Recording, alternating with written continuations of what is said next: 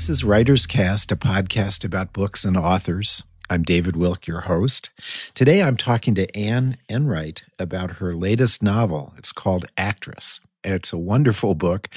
We've spoken before. We talked when you were in the United States for your last book, and I was really pleased to have this one. I hope that the reception has been good. Yeah. Well, I can't complain. The reviews have been terrific. I haven't met that many readers as yet because it's just out. But I couldn't be more happy with the critical response. It's been great. It was out, first of all, in the UK, and so the reviews came out there, and now a week or two later here in the States. So they're still coming through, but I'm delighted, yeah. So this book, I felt like, I've not read all of your books, but it felt a little different. I think partly because it's not a traditional novel with, with a sort of start, beginning, middle, and end. It's much more. It's more complex, even as in some ways it's simpler. And there's a lot to talk about, but I don't want to give away anything to readers. That's always an important thing. So we don't want to talk too much about the details of the story, but maybe, I could just ask you to talk a little bit about what is it about this we should probably say this story is about an Irish, on its surface anyway, I would say it's about an Irish actor named Catherine O'Dell, who's quite famous. And the story is told by her daughter, Nora, as a kind of jumping around story, which has definitely a lot going on multiple levels. It's about her mother. It's about her father. It's about her own life. I felt, that it was really Nora's story, even though it's ostensibly Catherine's story. And I kind of wanted to ask if you could talk a little bit about that. Yeah, well, Nora, the daughter, starts writing about her mother because a young person comes to her door and wants to tell the story of her mother. A kind of academic wants to write a PhD that might be a book. And suddenly she feels very possessive about this figure of the kind of well-known, faded glory of this well-known actress, Catherine O'Dell. And her husband says, why don't you write it? It's been the thing that she has avoided writing all her life, even though she's written other books and they've done well enough. So she sets out to write a memoir, and it doesn't really work out that way, as you may have noticed. So their first chapters are detailing Catherine O'Dell's life, where she was born, and the time she went around Ireland with the fit-ups, we call them the fit-ups, those roving troops of strolling players who played Shakespeare and brought Shakespeare and melodrama to the Irish towns. And then she's on Broadway. She's 19. No, she's in London. She's at the age of 19. She gets a part in London, and then suddenly she's on Broadway. Suddenly she's in Hollywood. And by the age of 23, she is, she's a success. She's done two really iconic, at least one iconic movie. And after that, it's all downhill for various reasons, or slowly downhill. And she takes proper comfort, I think, in the craft of acting, as opposed to the glamorous world of Hollywood. And she's working on the stages of Ireland and then Europe. And, she does. But she is an iconic presence. She's got the red hair, she's got the plaid shawl, she's got the beautiful Irish intonation, the stage intonation of, Siobhan McKenna and those people we're familiar with. But slowly, and I think slowly, and then quite fast, Nora's own story starts to take over. And I think somebody said to me recently that memoirists always end up loathing their subjects. And I thought, well, they might either end up loathing them or eating them. And the way that Nora prevents this from happening is that she turns the book around, and it's more about herself by the end and how she defined herself quite in opposition to she says, I am the opposite of my mother in many important ways. So she has an anti-celebrity life, right, one way or the other. Although whenever somebody says that they chose to be different from their mother or father, that's an immediate question mark. Yes. I kind of relate to that myself. My father was a writer and I didn't want to be him. And Okay. so, but then I think, well, I've ended up being more like him than I ever could imagine. Yeah. Yeah. Well, as a parent, you want your children to have their own thing. So, and it may be closely related, but it has to be theirs in some way. There's very, very few, um, except in the theatre. Actually, there are some very successfully dynastic theatre families, and Hollywood is a surprisingly enmeshed family space as well. There's that amazing thing that Carrie Fisher did in her show Wishful Drinking, where she showed how all the various relatives she has. Because the worry was in Hollywood when she was growing up that she would date somebody that she was related to by accident. Right. No, it is true. I think that happens. I think there is a certain, whether it's genetic or familial, it is, you see this happens quite a bit, that families tend to move in that, they kind of cluster around a certain kind of activity like theater or film or writing or Yeah. art maybe. Well, in Catherine's case, her father was an actor, her mother was an actor, and that the fact that her father was an actor afforded her some protection. And you do see that the film stars or the film actors of for many decades, they would be protected in some way by some family bond or the bond of marriage, that they had to constantly make themselves safe in some way against a predatory business. And so they had their various tactics to survive all of that. Some more successfully than others. I mean, Catherine O'Dell's a bit like Maureen O'Sullivan. Maureen O'Hara, I think. Maureen, you kind of this. Oh, I got my Right. Maureen mixed up. What? Right, and I think it is O'Hara that you're talking about. Yeah, from The Quiet Man. Yeah. Yeah, yes. I was just talking about something else recently that involved Maureen O'Sullivan.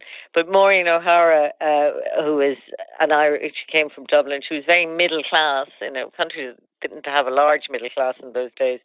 And she complained that she was seen as cold and as though she was carved out of marble by the Hollywood system, because she wouldn't put out, basically, because she eschewed the casting couch.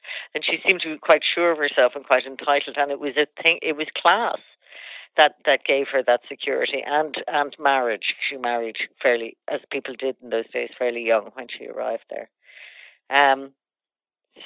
But anyway, in the push me pull you of mother daughter, that is Catherine and Nora. Nora becomes a writer, and that's a very good thing for an actor's child to do, I think. Well, but also you have Catherine attempting to be a writer and really suffering for the failure of her, of her work. Yeah. I mean, as you know, this as her biography unfolds, we see Catherine acting in one or other kind of second-rate fiction, usually written, all of them, in fact, written by men.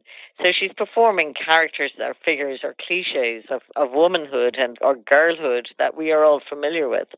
And they sort of start stacking up, really, as one follows the other, and in her decline, in her career decline as an actor, she tries to write parts for herself.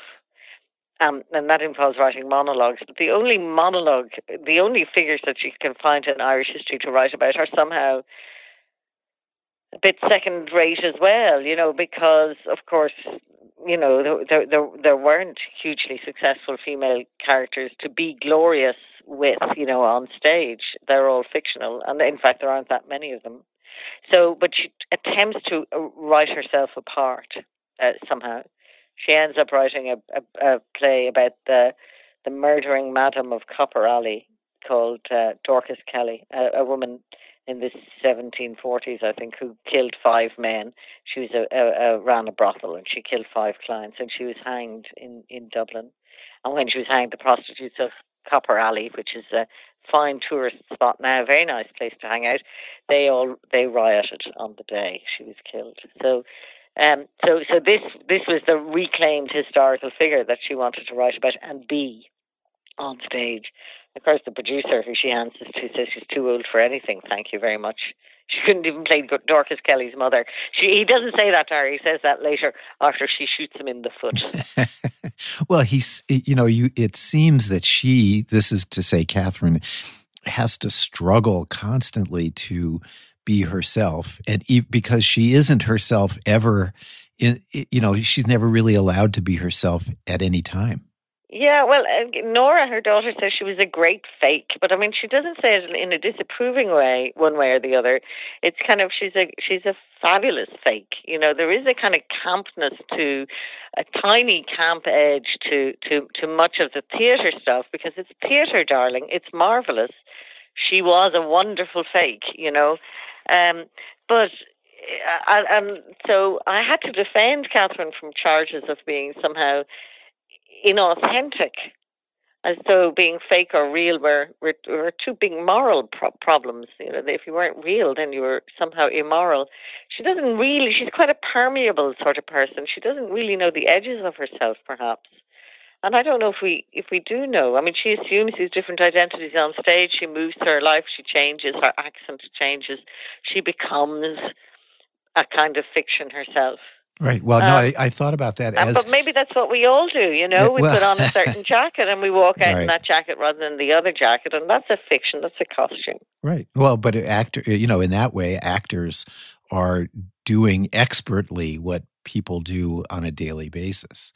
And they're enlarging it, and they're making it. They're doing it up there, as it were, in the light. Although what I think you have to face is with the actor in the so-called private life, where you wonder whether they're able to, as you say, they take on roles so often they don't really know who they are.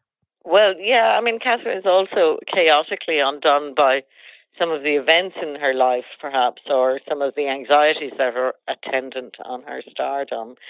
I mean, she and its loss and the dimming of her stardom. But I think everybody who has listened to their mother getting ready to go out the door would understand the scene where Nora describes her mother going from bedroom to, can't find anything and everything's disappeared, and where's her lipstick, where's her pamstick, where's her curling togs, and there's a great fuss and a great bother as she tries to get herself out the door, and then at the hall door she turns to the mirror and just aligns herself in a particular way that she's satisfied with. That's and greets her public face and then takes that public face out the door.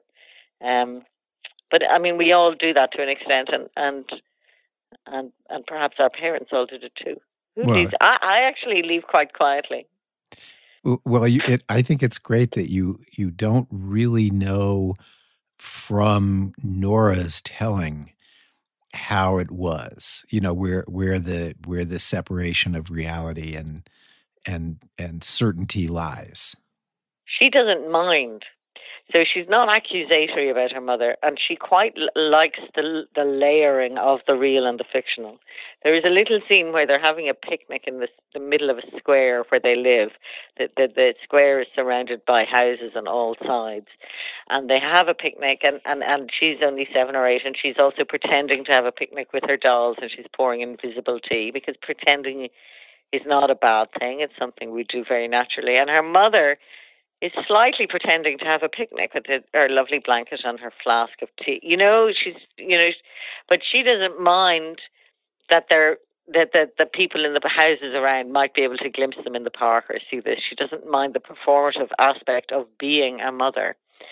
And nor does Nora, although she's slightly uneasy about it. She says she doesn't have to pretend to be my mother and be my mother at the same time. That would be like double cream. So it would be twice as nice. So there's this feeling that there's something easy about the pair of them already. And then to have this elaborated or made formal in a performative way makes it twice as nice. And actually, sometimes that is what happens, isn't it? When people perform their relationships as well as having them. The horror is when they're performing them and there's nothing at the center, you know. Well, and for this, in this case, there is quite a bit at the center, because for Nora, her mother she's an only child. She doesn't even have a father. So the relationship between the two of them is very intense. Yes, well, everyone has a father. I mean, everyone, genetically speaking. Yeah, the relationship between the two of them is intense and also quite managed. In the way that Catherine they don't have those teenage fights so much about what the emerging sexual presence of her daughter doesn't seem to threaten Catherine the way the way it might.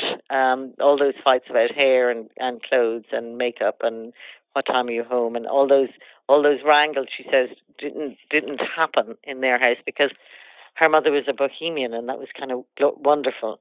But Catherine does go into a kind of further decline when Nora starts becoming autonomous in her own love life, and Nora understands, yes, that she feels supplanted or abandoned or old in some way. So I was really interested in that Oedipal crux right there, where the daughter somehow overtakes, or what competition is going on between daughter and mother, between age and youth.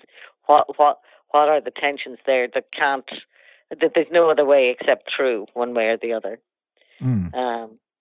Yeah. Yeah, no, I thought you feel that the transfer of let's say aliveness from one does overtake the other in this story, I think. And in the story, which is told by the daughter. Yeah. I mean, it doesn't that doesn't it's in the story. It also is in their lives a little, but Nora goes on to have quite a quiet, underperformed life by contrast to her mother. So although she overtakes her mother, she overtakes her to get to what might be called a better place. Right. Well, it does seem, yes, a different path, but she perhaps comes to being a more realized, a more self-aware person that her mother. I think you might contrast her mother as being unable to, as you said, to know who she is around the edges, whereas Nora, because of the lack of drama, knows that's what she's about.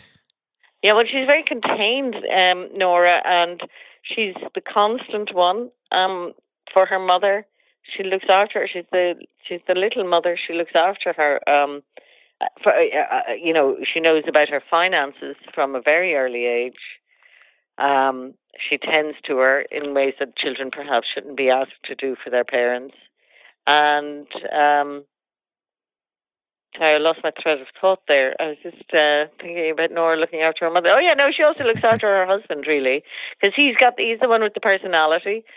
He's the one with the kind of the emotions that blow through him about possession or dispossession or jealousy or what's he going to do, and she's the quietly constant one all through her life. And that's partly a question of character or personality.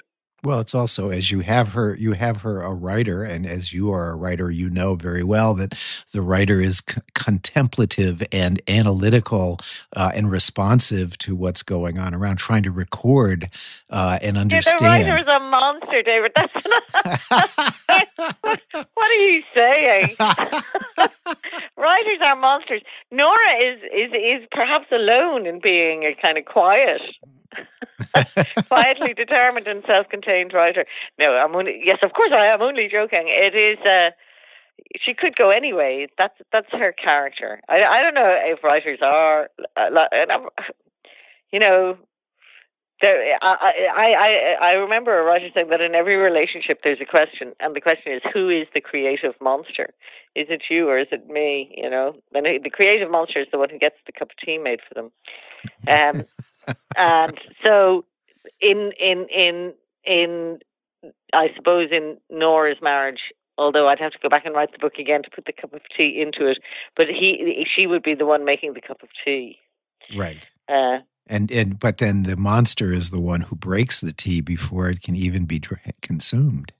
Yes, well, there's lots of monstering is possible. But I mean, Catherine was a bit of a monster, and so it is that thing that the child has to be sturdy and has to manage. So those managing children, and she continues to be a managing person as she goes through life. But No, that yeah. she has her work. That's true. Well, but I did think it was interesting that she is, you have her interest in trying to understand who her father was, not obsessively as it could have been, as it might be for some children who don't know their fathers. Well, it is. I think anecdotally, it's more the case for boy children who don't know their fathers.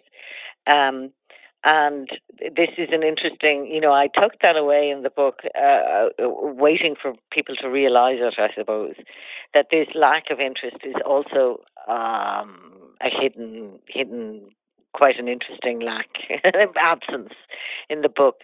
But I have talked to children who are adopted and try and trace their parents, and they almost universally look for their mother. And then they look for their father, perhaps as a second thought. And the expectation I have met among adoptees is that the father may not really matter, in that he may not have been there for very long, or that he may have no interest. And indeed, some of the stories of being denied by fathers would break your heart, So that connection between father and child in that biological sense is not necessarily felt as a tenacious and constant one for these children who don't know their biological parents on either side. But this thing about knowing your mother very well and not knowing who your father is was a slightly different challenge. And I left it there until, the middle of the book, and she starts talking about all the different kinds of fathers she might have had or what they might have been. And she talks about not feeling that she had a father complex, that she's pretty certain in herself that she did not pursue. She doesn't have a daddy problem, because women don't have daddy problems. It's the thing about women. They don't. It's all about their mammies. No, you don't necessarily believe Nora when she says that, and she kind of highlights that a little bit herself. I haven't really written in the past about fathers, and this is my first kind of development of, that problem of what the father is to a daughter, and so I broke them up into lots of different types and styles of fathers, like the men that you might, see in the movies. And she wonders whether this ghost in her blood is going to come out in one or other kind of gestural or fated kind of way, But of course, all of these imaginings are really diversions and denials in their way. Yeah. Well, that's true. There's a lot of denial in this book, I think. But also, I think there's a lot of denial in a number of my narrated books. But what this is not just denial. It's a kind of transcendent thing, because you might say an editor at an early stage says, should she not be more angry with her mother? And I thought about it, and I have experience of a number of women who had very problematic single mothers who wouldn't hear a word said against them, that they just idolized them. And my own mother had I don't know whether she's problematic or not, but her mother was a widow and a single mother for that. And she just adored her and said she was just lovely. She's just perfect. And she just was a kind of amazing human being. And I think you get it sometimes with a certain style of man who thinks that his mother is the most, unassailably wonderful human being possible. That's one version. I'm intrigued to see it in the female iteration, as happens with these daughters of single mothers. So she adores her mother, and her mother is transcendently wonderful. Yeah. There's not quite denial of the fact that she wasn't always there, and that she was a handful, and that she drank all the time, and she threw up in the bathroom, and she did all kinds of bad things, Catherine O'Dell, and her daughter doesn't blame her for a single one of them. Right. No, I thought that's what I thought of as the denial, is that she just adores her and forgives her. Even at the end, there's that great, I thought that you were, in the time when she is at her end, at the end of her life, that Nora is taking care of her and forgives her for every single thing at the end, which is really just wonderful, I think. Isn't it lovely? Yeah. Yeah. No, she doesn't have to forgive her, because she doesn't blame her in the first place. And the thing she discovers at the end of her mother's life, when she's tending to her physical presence and to her physical needs, is an amazing sense or a surprising sense of piety. Yeah. But I don't know whether that is dependent on the frame just of that novel. I don't think I haven't really seen it written about. But I mean, there are women tending to elderly people all over the world all the time, and I just haven't seen it in prose. How well it can be done and how tenderly it can be done, No, that's true. Well, I think maybe it's because people focus on the painfulness of that transition, the passage from, and the focus ends up being on loss rather than on celebration. Or simplicity, or fragility, or all of that. All of that. Well, I think it was a wonderful book. It was very surprising how it came together, and I really appreciate your skill as a writer in putting this book together. Good. Thank you. Thank you. For another wonderful book. So thanks. Thanks, David. It was very nice talking to you. This has been Writer's Cast, a podcast about books and authors. I'm David Wilk, your host. I've been talking to Anne Enright about Actress. Thanks so much.